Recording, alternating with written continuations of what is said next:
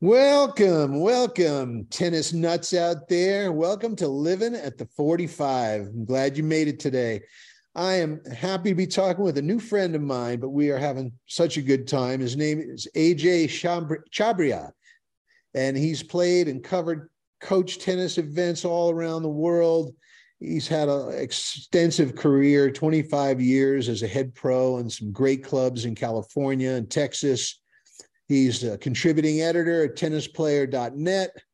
He hosts a great podcast, which I subscribe to. I think it's great. It's called At the Net podcast, and he talks to all kinds of great tennis players, just like and tennis icons like we do here at Living at the 45. And he's worked with everyone from Wielander to Venus to McEnroe, and just a heavily involved tennis guy. I don't know what your background as far as playing was much, but I do know you've done a lot of events and you've done a lot of coaching and heavily involved in that. And I'm going to have to ask you about a couple of your hobbies, like stand-up, because that really interests me. And AJ Chambria, please say hi to everyone who's living at the 45 here.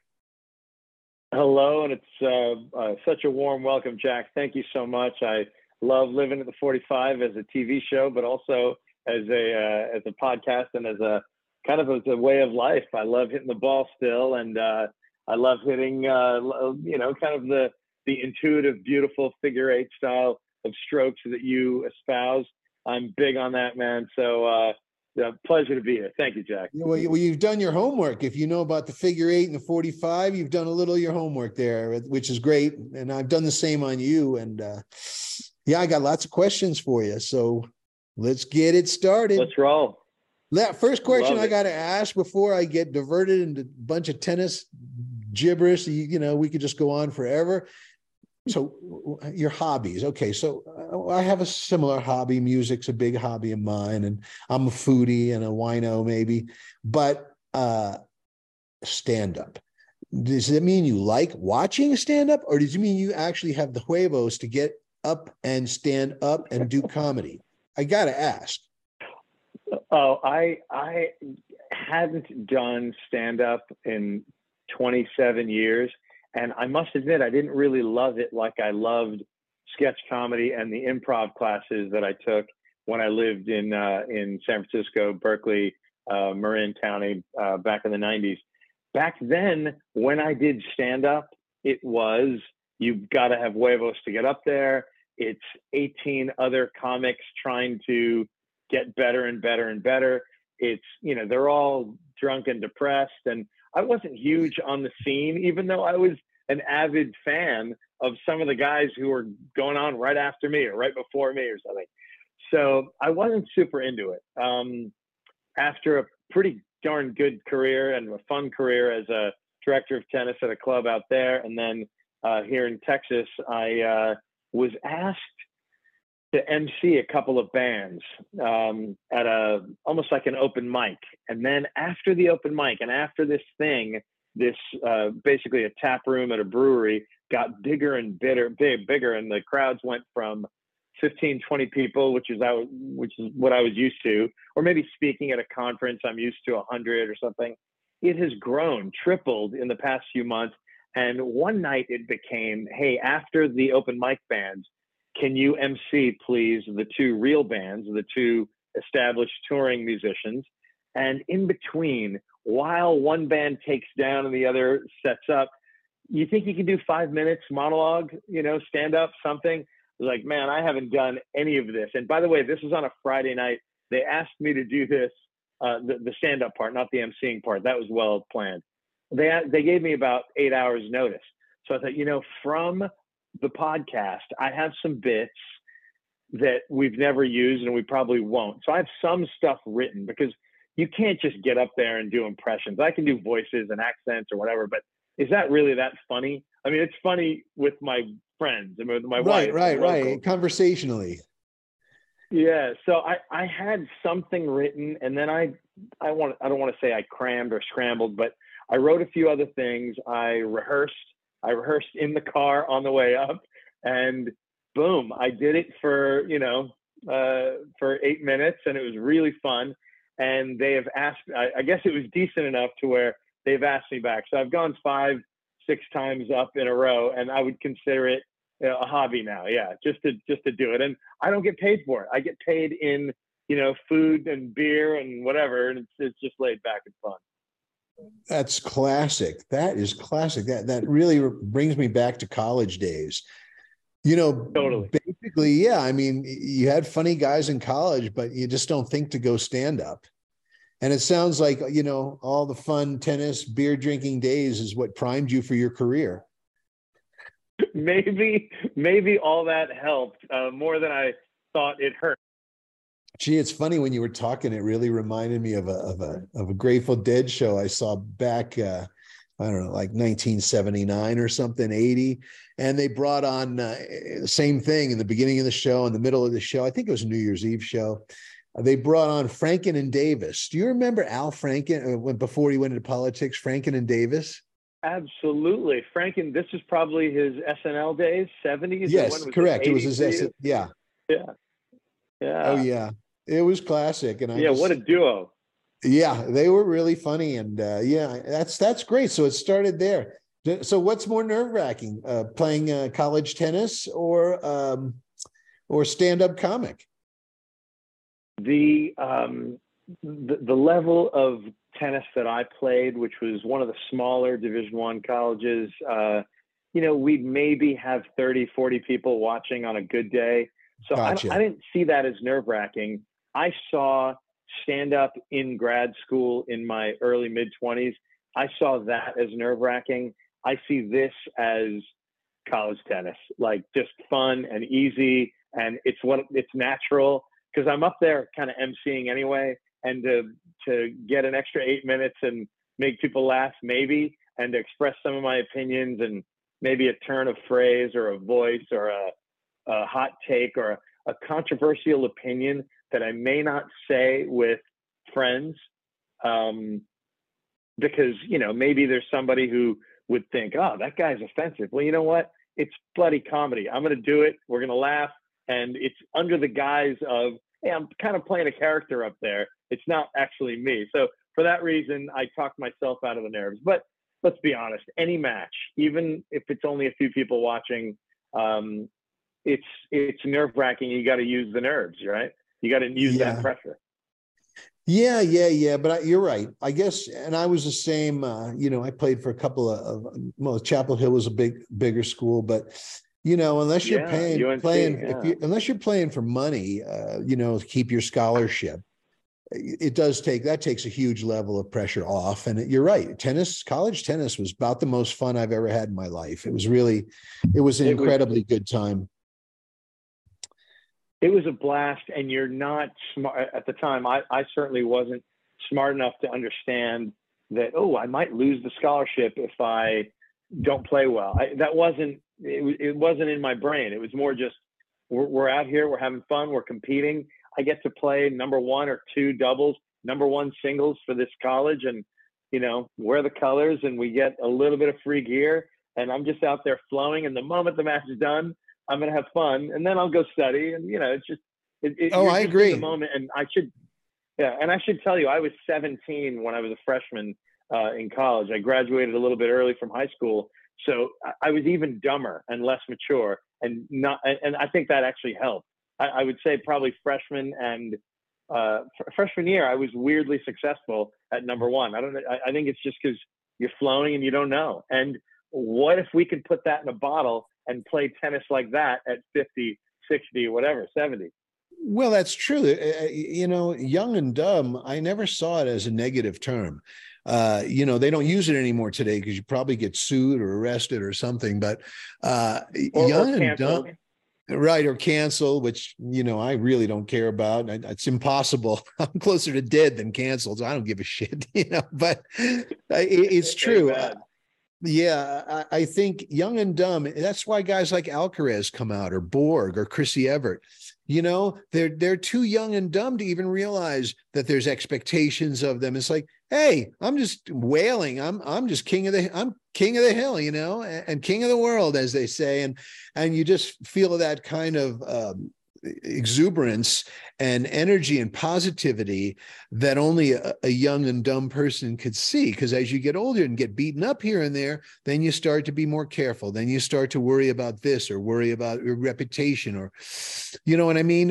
Life starts to hammer on you a bit. And I think, you know, you do see these phenoms, Boris Becker.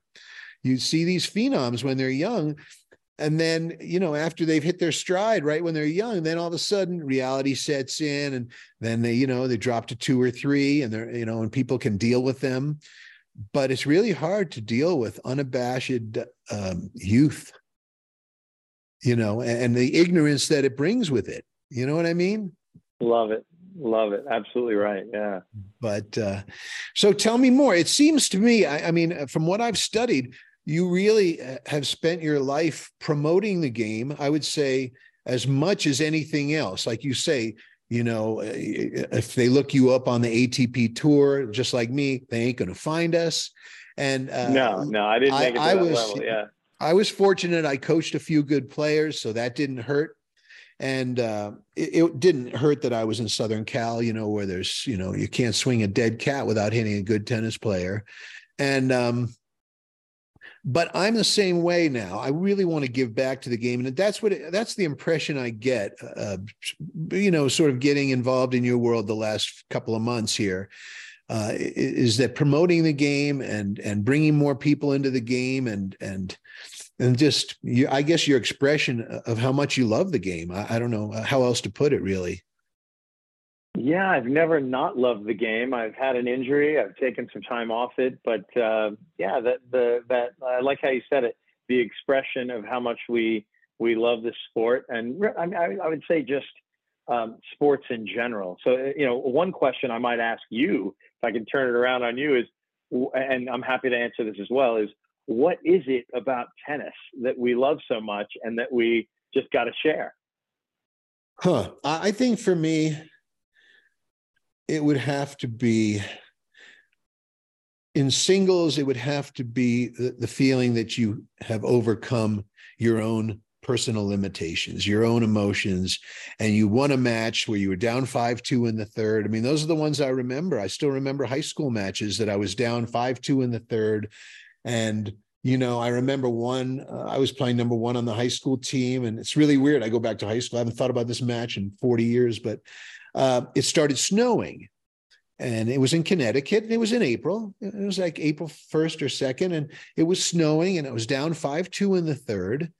And I saved a couple of match points, and it starts snowing. And as a young and dumb kid, I say, oh, this is a sign from God. I'm going to win this match. And sure as shit, I came back. I won 7-5 in the third. And it's happened a few times in my life. You know, I've had a decent win here and there. And it was always such a good feeling, like, you know what, I overcame my own personal limitations, my own nerves, where I thought, you think, hey, you know, I could double fault at any second, or I just completely go off the rails. And the fact that you toughed it out. And then when it comes to the other part of the game, doubles, I love my doubles partners. I mean, I absolutely love them like I would love a brother that I like, you know. There's a lot of people out there going, I have a brother, he sucks. You know, I hate that guy. But I, you know what I mean when I say like a brother, and where you really pull for each other, and that camaraderie, which you don't get in tennis very much. And I think the doubles really pulled me through a lot of the juniors, because it's very lonely. You know, it's weird sport for a kid. You know, everyone else is playing baseball, basketball, football, and they're all having fun, and they're strapping each other with the towel in the bathroom, you know, in the locker room. And tennis player, you're all alone basically. You drive with your mom or dad, or they stick you on a train, and you know, it's different. So it almost like you have to grow up fast. Doubles kept it fun for me. So I don't know if that explains it very well to you, but that's kind of how I feel about the sport, at least my own personal journey. How about you? I feel that. Yeah, I've had that journey too. And oh, sorry, we got a little dog barking there. Sorry, but it's live. It's great. It's all of those things. It's the camaraderie, even though there's very little of it at a high level of junior tennis. In college, The van rides are unforgettable. Honestly, Yep. even fitness, even conditioning was fun because you're doing it with your 6 or 7 or 8 bros, your teammates. So that's another thing I love about tennis. But really, the team sports have that too. What I wanted to say is there's no position in tennis. You're not a lineman or a kicker or a running back or a this or a that. You are playing defense, offense, sometimes in the same 3 seconds. I love that. I love the creativity. I love the push and pull between I got to be disciplined and use this kind of shot selection, or I got to be more creative against this player, or I got to problem solve and I got to do it. Of course, in college, we can get coaching, but in the other 90% of tennis, and I'm talking about the lowest level of pro tennis that I played or the pretty good level of junior tennis that I played, there's no coaching. In fact, it's actively outlawed, and you better problem solve really well. And sometimes it's I have to do something that's not my plan A or my plan B. It's my plan C. And maybe I got to stop thinking about plans A's, B's, and C's. And maybe I got to be fluid and smooth and be able to change things, which is one of the, I know we're not really talking about technique right now, but it's one of the other things I love about it. The creativity on the tactical, emotional side of tennis is not that different from the creativity on the technical side of tennis. And that's another thing I absolutely love about this game. And I'll never stop. Like I'll be limping one day at 70, 80 years old, but I'm still going to hit the tennis ball with, string, in other words, not the pickleball, not the padel. Right. Like I'm addicted still to how these things move and snap back and spin the ball. Like that feeling would be the third prong of my answer. Yeah, and I think that's a good point. People ask why I don't get into pickleball. And by the way, that's 70s, 80s crack. It's a little close to home here, but just say 80s and 90s from now on, would you? Yes, sir. Yes, sir. But yeah, you don't ever get the feeling in pickleball that you get in tennis. I mean, when you hit a nice ball in tennis and that sound, it almost makes your ears ring. Sometimes it does. And you just unravel, from your core out to your racket head into the ball. Oh. There's nothing that feels like that. I played some pickleball. It was fun. It was easy. Yeah, I did fine. I love it. I enjoy pickleball. It's fun. It's easy. Yeah. But tennis, there's a pureness to tennis that it's just irreplaceable. And you really, and I guess that's why we all strive to play like Federer or whoever our hero is, because it's a natural way of feeling. It's like I used to tell my kids when they go play tournaments, I go, hey man, just go out there and fly out there. Fly like a bird, swim like a fish, use your core and do your figure eight and really enjoy the process, because there's nothing like feeling like you're sort of at one with nature. And that's why, I wish I'd played a little better when I was younger, because I was a grinder and I won ugly a lot and I didn't like it. And it wasn't nearly as satisfying. I really profess that all my players now, before they even play a tournament, become a baller, because to go through life like a baller is a whole lot different world. It's a whole different life than going through like a grinder. And you know exactly what I'm talking about, because most of us are grinders. I do. It's true. Most people are grinders. And some of us think we're ballers and we lose, but I'd rather lose. You use two words that I cannot hide my joy, my love for. You use the word unraveling. You use the word fly. Use your core. Use your strokes. That's missing from some of the other things we do in life. And if we can find that feeling in other things, whether it's video editing or a promotional post or a podcast, or whether it's on the court, unraveling and flying, that's what I'm into. And I want that every day. I want that all the time. Yeah. It's funny how we changed, though. I mean, I was living in California up until a year ago, year and a half now. And I would play tennis on a bad week. I'd play 20 hours because whenever I give a lesson, I play. I don't care if it's a Sure, you're hitting. if it's a 2.0 UTR or a 12 UTR, it didn't matter because just hitting the ball is such a delight. And I just was never much of a ball feeder unless I'm working on a specific shot, or if I happen to be a little hurt one day, which I tried to keep down to a minimum. It was always live ball. And I think the students like that better anyway. I've never been one of those guys to toss the ball with my hand and watch everyone run around while I toss the ball. I'm like, well, shit, they could just get a 5-year-old to drop the ball. I don't need me. So yeah, I think, like I said, it's just so few people know what it's like to be a baller. And that's why, guys like Kyrgios, you might love him or hate him, but you got to admit, guy's fun to watch. Such a baller. He can grind, but he's such a baller. He is the dictionary definition of the baller. I agree. He's like an Nastase or like Alcaraz. Boy, he tees off. But with that said, I still like the guy who's the most disciplined and not the guy who just plays out. Some of these guys, some of these ballers, so to speak, they play out the side themselves, in my opinion. They're like, well, shit, it'll either hit the line or it'll go out. And I'm like, I'll take Novak 7 days a week because the guy's disciplined. Every ball's within 3 feet of the baseline. Nothing, just, meat and potatoes, nothing. He doesn't hit the biggest forehand. He doesn't hit the biggest serve, but his percentage for the first serve is huge. He lines up everything so beautifully. And he's my pick for the year. I think he'll get 24 or 25 slams, at least. I think so too. I remember, I've got a little bias in favor of a one-handed backhand. So, of course, I'm going to like Stan, Dominic, and, of course, Federer, Sure. High bar there.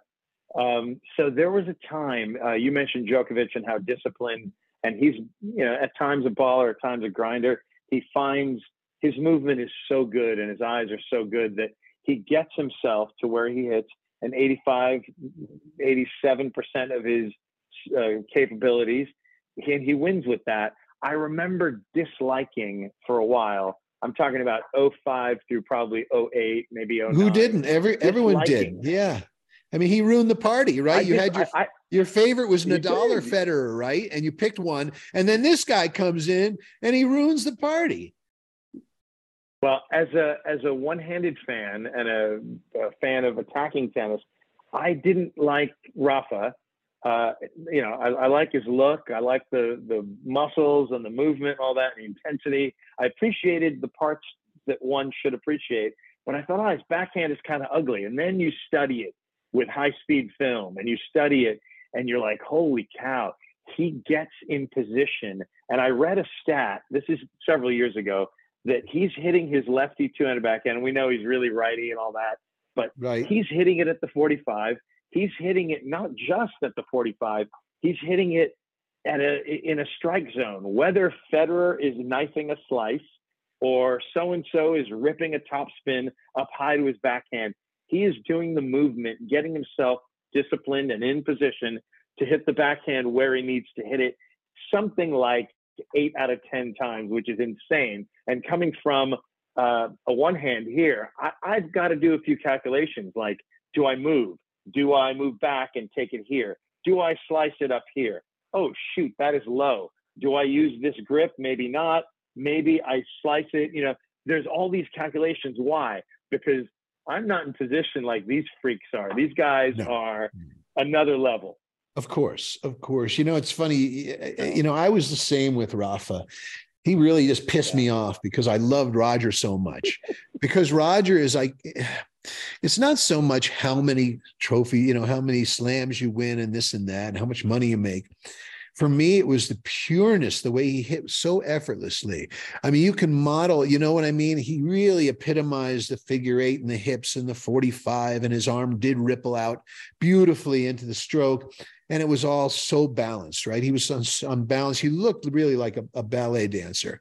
And then Nadal comes out with this big body. People were skeptical about hormones and that, and of course steroids. And who's to say anyway? I don't know. I certainly wouldn't. I wouldn't purport that that's what it was. The guy was a friggin' beast. But When I watched him more closely, like you're saying, I found the same thing. I said, well, wait a minute. When you look at him through different eyes, he looks identical to Djokovic or Federer. The difference is, I think, they all line up the same. They all line up that perfect, bisection of the vertical and horizontal. They all line up at the 45. But Nadal is so obsessive because of his overall personality, he won't go past the 45. So he is in the vertical, right? He's in the 45, but his figure eight is much more in the vertical, where Murray and Federer are more in, especially Murray, he's more in the horizontal. Federer is perfect. He literally, for every cubic inch he moves in the lateral horizontal, he moves a cubic inch up in the vertical. He's perfect, which is why I liked him the best.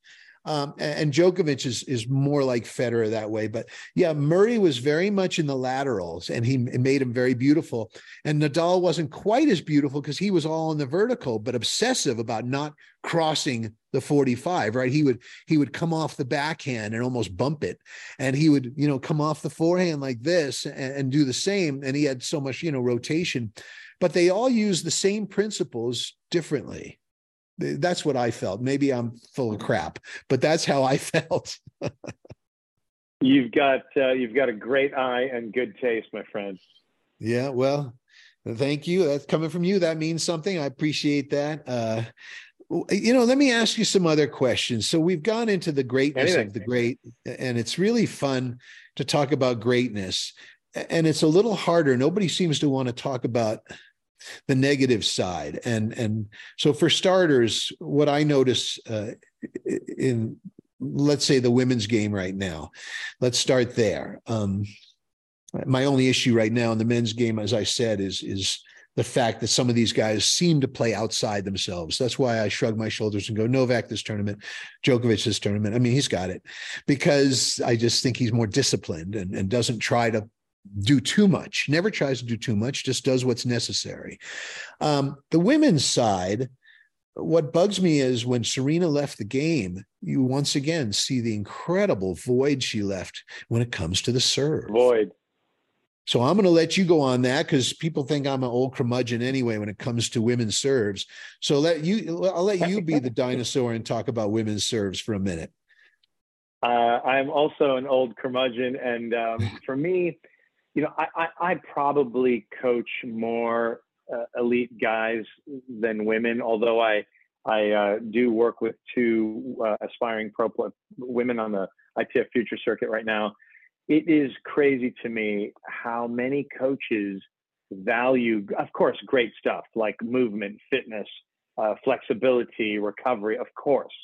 But a lot of them, they don't really teach the serve very well. And it seems like a lot of women get away with the very typical, okay, under pressure, we'll just slice. And they never really learn a big serve or a kick serve or a dependable second that either kicks up or crowds the body. I know me, I have a good forehand, but not when a guy is good enough to give me this, I have a great backhand, but maybe not when it's, I like reaching and stretching and moving, but I don't like a backhand up here, and you don't see as much of that with the women. In fact, even when I hit with some of these gals, I'm like, wow, I can return serve and break these girls because their serves are really not that great. I think a lot of it has to do with attitude and mindset. I think some of it is technical. I think a lot of them look the same. So you can, and I'm a little conspiracy nut here. I feel like the coaches either let them get away with it, or they all teach the same thing and not as well, as maybe they have a bias and they're like, dude, I don't care if you're 5'9" or 6'4", we're going to work on, there's no reason not to have an amazing serve. And then guys, maybe guys are a little better at throwing a football or a baseball and they develop a great serve. But I see it, and two of the women that I work with, one of them holds the racket like it's a foreign object, and the other holds it like she's been holding it, sure, like it's a crayon or a paintbrush that she's had in her hand since age 2.5. That's what I feel is missing in a lot of the tennis, not just women's tennis, but in general. So, really great question. Everything I was just now curmudgeonly about on the serve in women's tennis, it weirdly applies to slice backhands, drop volleys, reaching volleys, and crowded volleys. They've got a little more work to do, and wait till, you mentioned the void left in general, I think is how I took it, but the void specifically in the serve. Serena was number 3, number 11, number 1, winning slams, even when she wasn't really that fit. Why? Because their serves suck and her return is amazing and her serve is dominant and the shot after it is great. So if Serena's in an 18, 20 ball rally, she'll lose it because of maybe the other person's fitness, or she'll win it because of her resolve and her tactical ability and her power. But if she's in a 3, 4, 5 ball rally, she's got the edge because their serve sucked and she started the point well with her amazing returning. And her serve is probably one of the, I would say, top 3 of all time, probably maybe the number 1 of all time. Yeah. Oh, I think for sure number 1 of all time. Well, there's a lot to chew there. First thing you said was the guys throw the balls better and more often when they're young. And it always brings me back to that YouTube video I saw Rafa, and says, "Oh, watch how Rafa improved his serve." And and all the coach did was have him throw the ball further and as far as he could throw it on the tennis court. I'm like, okay, well, if you're a great athlete, that's one way to teach it, is just let the guy find it himself through the ball throw. And I thought that was great. No one noticed what I've been noticing and going crazy about the last 5, 6, 7 years. No one noticed he changed his serve. When he first came out, he didn't move that front foot. The right foot, he didn't move it. Now he always moves it about this much, like when you step to throw a ball, right? And when you throw a ball, you coil up, you take that step if you're a righty with the left foot, and you really, your hips unwind, and you release the ball at the 45. Well, Nadal had to just figure it out on his own, but that's the big thing. I can't believe one commentator hasn't picked it up. But his serve, he never, and you could say, well, he only steps this much, but this much can be the difference in everything. And that step gives him more of a ball throw. You see, as he tosses, he takes a little step with that left foot. Watch next time and you'll see. Oh, and then, Pete had a version of it with the heel. Roger, probably only this much, but I felt we've all done it. I remember I took my U.S. Pro Tennis Association certification, and the tester, this is in Northern California, the tester at the time, or the assistant, was like, "Hey, I know you're warming up serves. You'll have to do this, this, and this, kick, slice, whatever." He's like, "You're a good player. I'm not worried about you, but you are foot faulting." And I was like, "Dude, I'm foot faulting because it doesn't matter right now. And I'm just warming things up." And you take that tiny little step. And then, of course, there's a USTA official in a real match and you won't do it. But Federer was one of the first to do the actual step. And for me, Sampras was not the first to do it, but the signature greatest second serve, greatest first serve, probably of my lifetime. But he did a version of it. So I'm with you on that stuff. And you're correct. The commentators aren't going to go into that. Maybe they don't know. Maybe they don't know. Producers they don't know. Don't get too technical. Know. I don't know. No. They don't know. They don't know. I can see tennis is trying. They're trying. The Netflix series was really interesting. By the way, we'll talk about it on the Real Spin next week, you and I, because Cool.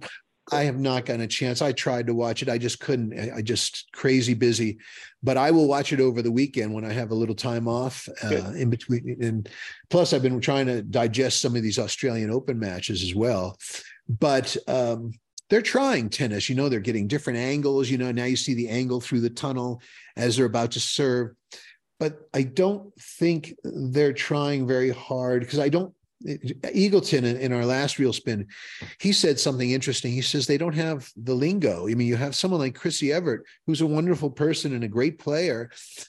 I mean, how can she possibly talk about a Nick Kyrgios's game? How is that even, or a Zverev or a Tsitsipas? It's not possible. She didn't have that kind of game. She doesn't understand it. So I don't think they know enough to see little things like the foot moving and all that. These are just players. And inadvertently, they become coaches. It doesn't mean that they're born to coach. means that they're great players, and some great players wanted them around them in the box. That's how I feel about it. And then as far as the volley, you said something about the volley as well. You're right. Serena never was much in that area. I mean, I never saw her attempt really anything but a swinging volley. And if she did, they were usually pretty ugly volleys. So she was not the queen of volleys. It was kind of mechanical. She got it done because her approach was good. Yeah, I think there's only one decent volleyer in the women's game, and that was Henin. That's my opinion. Oh, she's exceptional. Yes. Justine Henin. Yeah, amazing. It was a shame her career was cut short by personal issues, because she was by far my Federer. I thought she could have done what Federer did for the women's game. But I think she finished at 26 or so. But yeah, so the volleys are another area in the women's game. So tell me, how would you, what would you tell the women out there? What do you tell the women that you coach? How do you try and change it? Because to me, it's all the same. I toss, bend your knees equally, which is silly. I mean, that's silly. Bend your knees, just a simple bend, like bending means something. I mean, there's 1,000 ways to bend your knees. So saying bend your knees doesn't like mean much. And then push up into the serve. I mean, more nebulous terms you couldn't find. I mean, no talk of a coil. No talk of a coil, no talk of, it's really more like when you bend your knees on a serve or any stroke, really, it's more like vines. Vines that twist become shorter. But one vine is always going to be a little longer than the other, right? And as you untwist them, they'll change places. But you don't just bend your knees. That's my issue with it. I'd like to hear your side of the story. I'm with you. An even bend isn't going to push forward much. A lack of loading. I mean, you see perfectly good, I'm talking about number 10 in the country in 16s, and they don't coil. They just bring the racket up. And there's nothing wrong with this as long as you get the little bit of coiling going with the whole body. Now, I'm illustrating the elbow because this camera is just chest up. I understand. But, so incomplete. And maybe if you're a coach, I haven't done a lot of heavy technical changes, because as I started coaching these two pro players, they were already very good players. One had played pro, one had played Division I college tennis. Their strokes are their strokes, but the little changes that we make, one of them, I don't have to change a lot. The other, wow, such a limited 5'9", perfect physique for the tennis. But when the serve is that inefficient, to add a little bit of video analysis that shows, okay, your hip is here and your elbow is here. What if we had some coil? And then what happens is, I don't really have to say it, but one leg is bending a little better and more than the other. And now we've got tension, and now we've got release.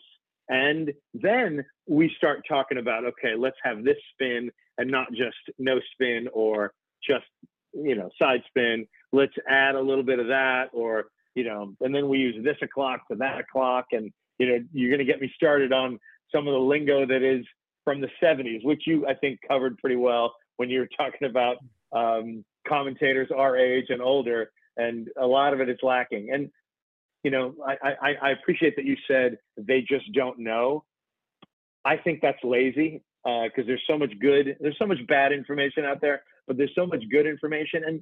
And, some of these people, you mentioned Chris Evert, she is in touch with and pals with people who played in the late 90s, early 2000s. And now, I don't know how tight they are with how she is with her coaches, but her brother, John Evert, runs that academy down in Florida. That's right. These people should know their stuff. And I have to think that maybe they do, or maybe their producers are telling them, dumb it down. Let's make it glamorous. Let's make it the bathroom camera angles, and let's talk about what she's wearing. And, that's fine. But for me, I want the sound of the ball. I want the sound of the crowd, and maybe an intelligent commentator. Quick shout out to ESPN Plus, best $100 I've spent.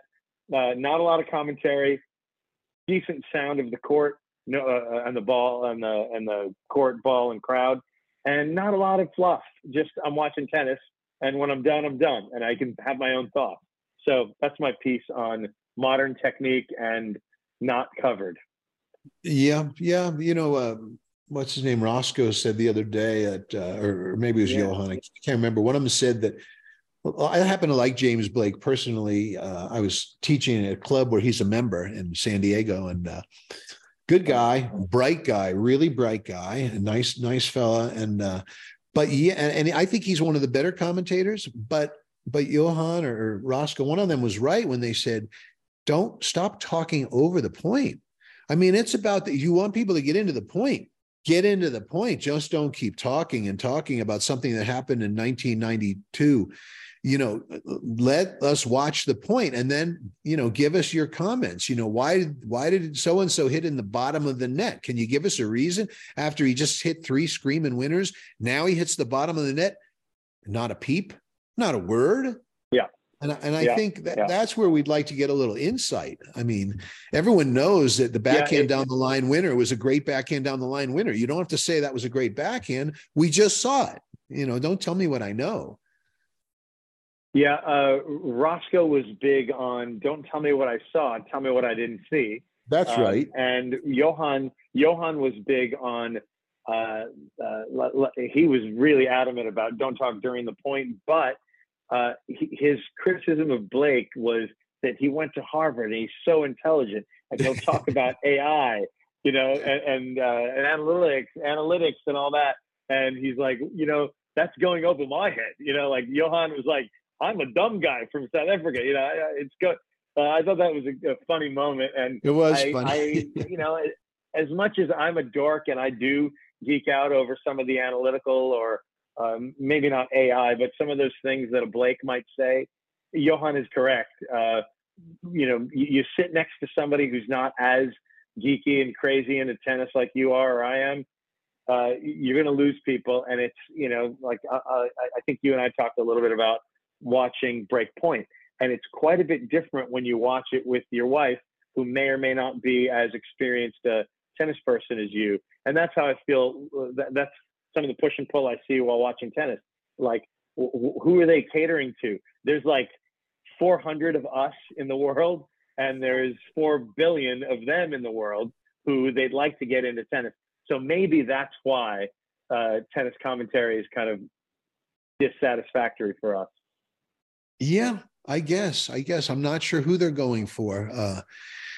Back in the 70s, when tennis was in its heyday, when you were probably not even born yet. No, I was a kid lining up my racket for a public court. I was in the tennis room, baby. That's when I fell in love with this thing. We had a couple of guys. I always thought they were kind of dorky, but in retrospect, I'm like, you know what? They helped grow the game. It was obvious they weren't players at the time. I mean, Bud Collins, he wore that goofy looking clothes and those weird pants. And I was a kid, so I was trying to be hip. So to me, he was a dork. But when I look back, I think, he brought a lot of history to the game. He informed people and brought them into the world of tennis. And then the other was Vic Braden, which I didn't agree with almost any of his stuff, especially as I got older, very linear, mechanical type teaching. But so what? I mean, he was dealing with Chrissy Everett and Stan Smith, who played a mechanical game. So maybe he was right on the money anyway at the time, but at least they tried. It seems like today there's no color in our color commentary. You know what I mean? It's very dry. It's very bland. And there's really nothing that you go, gee, I can't wait for so-and-so to speak. He's going to help me with my forehand here. Great point. Color.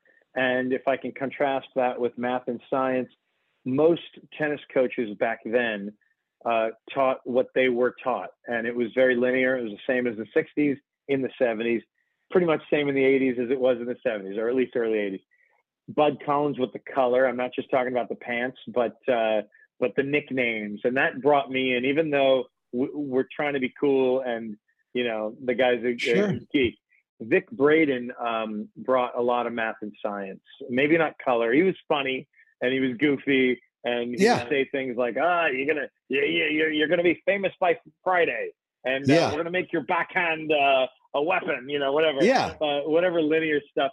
There are so many of us who see him, as linear, and I don't use those strokes anymore and whatever, but I was taught like that. And Roscoe, you mentioned, when Roscoe was on our show, he told us a great story of weight plates, weight sensors. And it was, okay, Roscoe, you're not 6'5". You are 6 feet tall, maybe 5'11" point, whatever. You are absolutely crushing balls with a small headed racket, that PDP, which must have been like at most 68 or 70 inch head. How are you hitting so hard?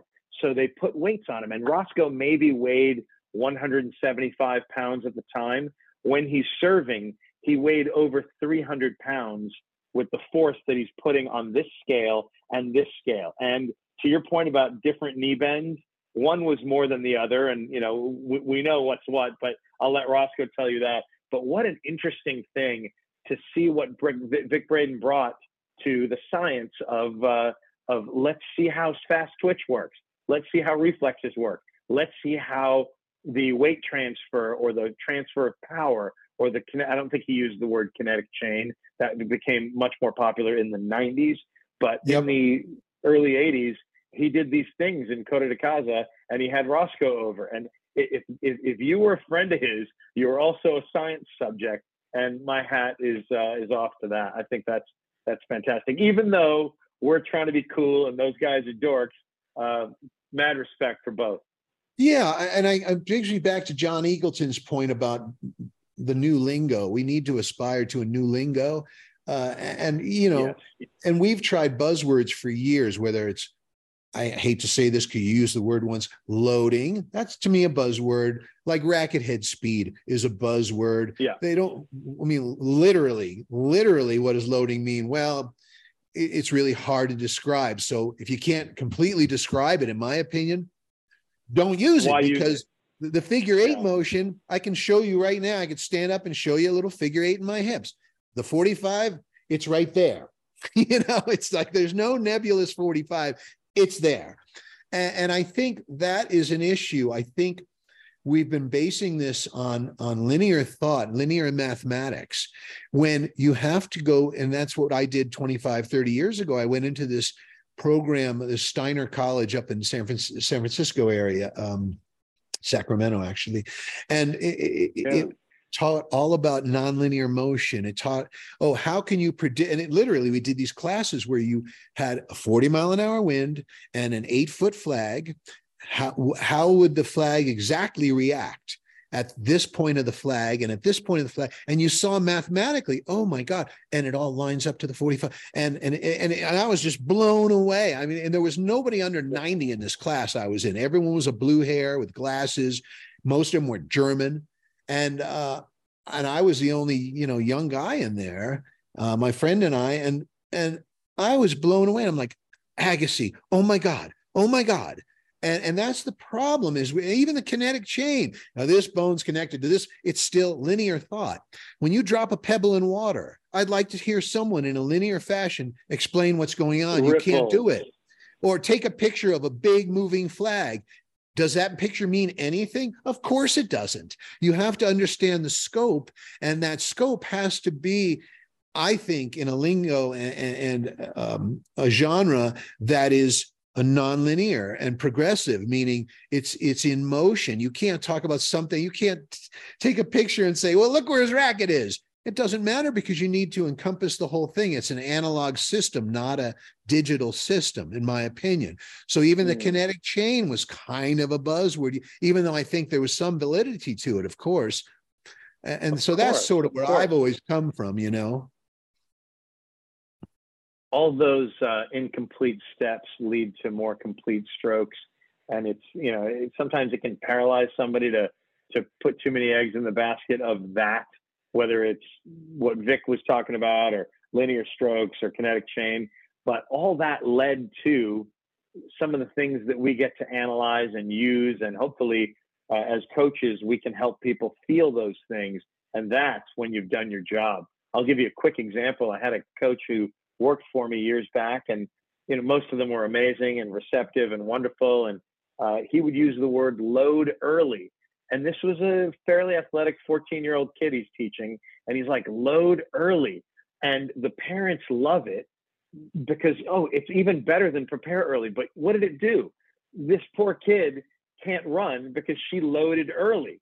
And, 5 minutes ago, this kid was a good mover. And now all of a sudden she's a horrible mover because she's loading early. And I had to say, hey, whatever you said may have worked with another student, but it's clearly not going to help a lot of people. So let's find different ways to say that.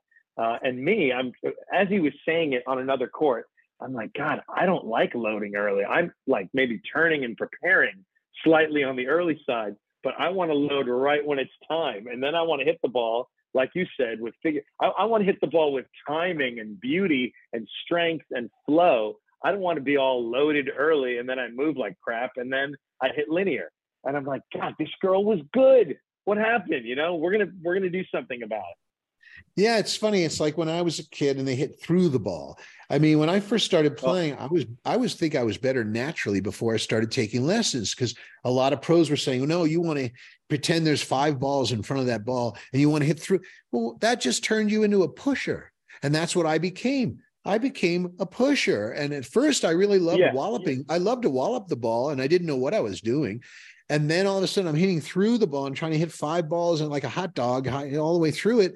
And all of a sudden, whatever natural athleticism I had was crushed by that tip. That's why I don't really like tips at all. I think you either learn to understand the game. I don't like that understand word. Understand the game or don't understand it. But tips generally don't help. They're very fleeting. And I'm doing it because you told me to do it, not because it makes sense to me. But, it's funny. I was talking earlier about, I got to say, I forgot this story. You love this one. So I'm coaching Foreman.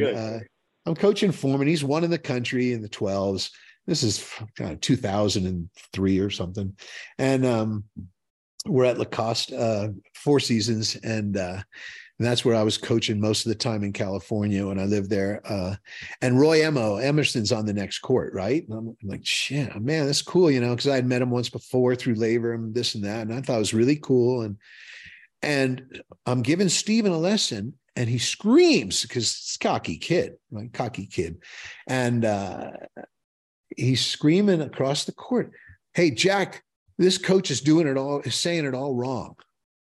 Because Emerson was saying you want to move your arm first, your shoulder second, and your hips third. Okay. And that's obviously not what I coach. Literally, and Steve goes and he screams it across the court at me. And they're on the next court. And I was mortified. He goes, Jack, he's coaching it all wrong. Just like that. And I was absolutely mortified. I brought him in and I go, Steven, quiet. I said, that guy's a living legend. I said, are you out of your mind? 12 Grand Slams. Yeah. Yeah. I said, are you out of your mind? He says, well, I don't care. He says, you hear what he's saying? I said, well, just because he was a great player doesn't mean he said, maybe that's what he feels. I said, but let's keep it down. But Stephen would do that to me here and there. He was just, pretty brash and open.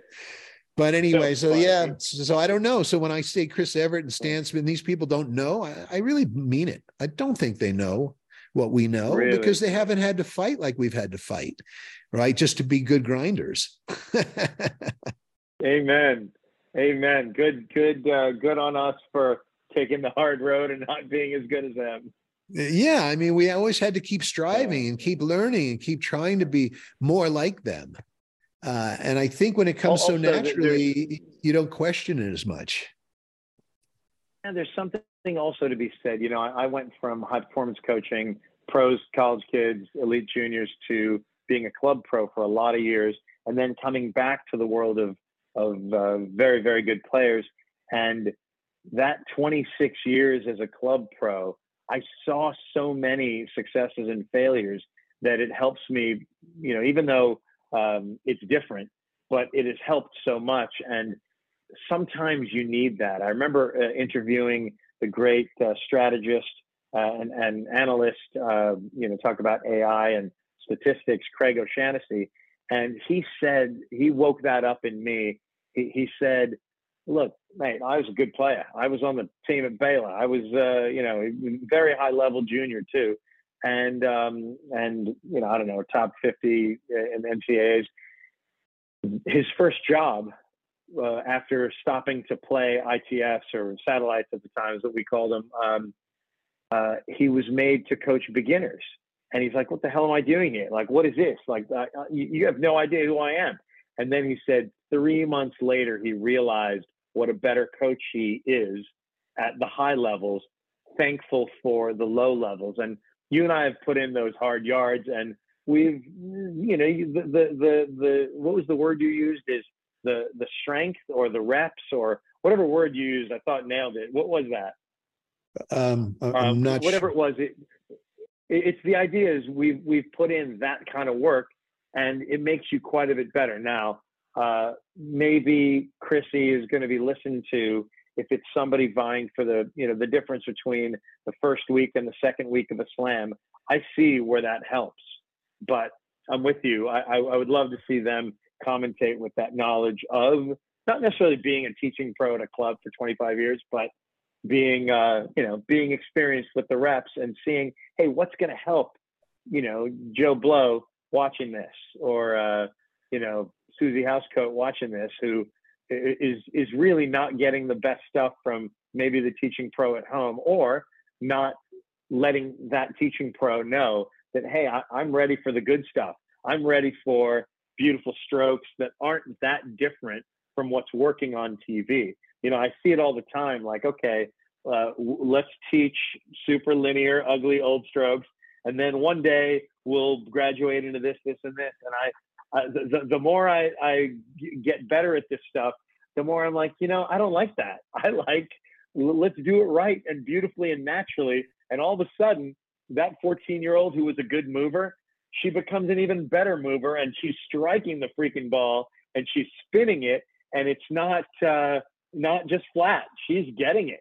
Like, that ball looks like it's out, then it's in, and that's what wins tennis matches. That's what I love to see, and that's part 4 of my answer of why we love this game. Yeah. I think you're right. And I think that teaching beginners and teaching pros, I remember one of the last lessons I gave Sam Query up at and Dick Van Patten's house up in Beverly Hills. Oh, wow. Yeah. We would meet there because he came from Thousand Oaks. I came from Del Mar, and we meet in the middle. And Dick was just a fanatic. He loved tennis. And so the whole family, Vinny and Nels, they all just loved the game, and they were all good at it. And, but yeah, I mean, basically, on his backhand volley, I remember that last lesson, we were just working on lining it up. Well, shit, I'll tell that to a 2.0 woman. I mean, it doesn't matter. Principles are principles. You don't just go, well, I'm going to get you off to a good start so you can hit the ball, and later we'll talk about hips and spin. And no. You teach them right from the beginning, and then let them flourish. Let them live into this geometry, instead of saying, well, I'm just going to get you to touch the ball like touching a dot with a mallet. And then later, and it'll get you on the court to play with your friends.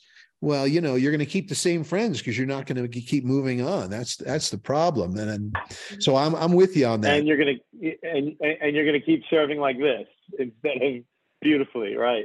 Same. And I was realizing about when we were ripping on the women's serves, it may not be just the coaching. It may be because you said to me something like, you said, well, I've got some good players now, and I'm afraid, you don't really want to touch their strokes because they're comfortable and this and that. I had an 11-year-old. It was Steven's sister, Karen Foreman. She had just won the national Little Mo. Remember Little Mo? Oh, yes. Okay. Well, you're in Texas. Of course, you know Little Mo. So she had just won. Yeah. She won Little Mo back in whatever, 1999 or 2000, whatever. She won the 10 and unders or 11 unders. And I was going to, I was really working on her serve. Trying to give her a tighter coil and a bigger pop, because she's not a tall kid. Her brother, Steven's 6'5", and she was not a tall kid. She was more like 5'3", 5'4". And no, 5'5", 5'6". But she said to me as an 11-year-old, she said, Jack, my serve's fine. It goes in and it's fine. Let's not mess with it. And that's 11-year-old test. So I know, so it's partly the players too. I would imagine it, that they just don't want to touch it because the ball goes in most of the time. Yeah. And there's a time of year I'll touch it. And there's a time of year when a tournament's coming up that we won't touch it. But sorry, you're about to say about. No, I'm the same. Sometimes it's the player. Yeah, I'm the same. But, I always think there's no time like the present, especially if you think they could hurt themselves with that ugly serve. and eventually their shoulder's going to give out, like Rafter's shoulder. Even though he had a big serve, he did a couple of things, in my opinion, that weren't too correct. And so his shoulder blew out on him, and they had a very short career. I mean, he could have gone another 10 years, really. A fit guy with a great serve, despite the limitations, the lack of coil, the heavy up down, not a lot of vines, like you said, the twisting vines. Exactly. Same way. I actually compare his serve to Hingus's. Hingus could have been the greatest of all time. I mean, she used to give the Williams sisters fits just playing them down the middle. I mean, she would just drive them nuts. But her serve was such a detriment, kind of like Dementieva, who could have been one of the greatest. But her serve was just so piss poor. It was just unbelievable, Even Sharapova, as big as her serve, she would average 20 double faults in a tournament, every match. It was incredible. It's awful. Yeah. Well, send them all to us, right? And we'll fix them. That's right. We'll help. Well, my friend, I tell you what, AJ, I've really enjoyed our conversations today and in the last few weeks. It's a pleasure knowing you. I have a feeling we're going to be good friends for a long time now. And I can feel it. Yeah. Thank you, Jack. This has been awesome. Shout out to the man who introduced us just on the phone. So thank you, Bill, Brain Sport. So thankful because we've become, good friends already just in the past month or two. Yep, it's true. And we have a lot of common, and who knows, maybe we'll get on court one of these days together and really have some interesting times. I would love that so much. Yeah, for sure. Well, certainly if you ever get up here for a vacation in the mountains, Colorado, you look me up. And you're in Dallas, correct? That's right. In the city. Yeah. I'll do the same. And let's try to make a point of it here in the next year or so. No question about it, Jack. Big thanks for today. This is really fun. And we get to do something on Monday as well, and Wednesday as well. We're doing the real spin, baby. It's going to be fun. But let your hair down that night. I want you to let loose that night. I will. I want some of those. I want some of those impressions. Okay. And you can't bomb because you got the other 3 of us or 4 of us there. So it's impossible. We'll have some fun. It'll be great. All right. Hey, thank you, my friend. Looking forward to it. Thanks, buddy. I'll see you Monday. Enjoy the rest of AO. I will.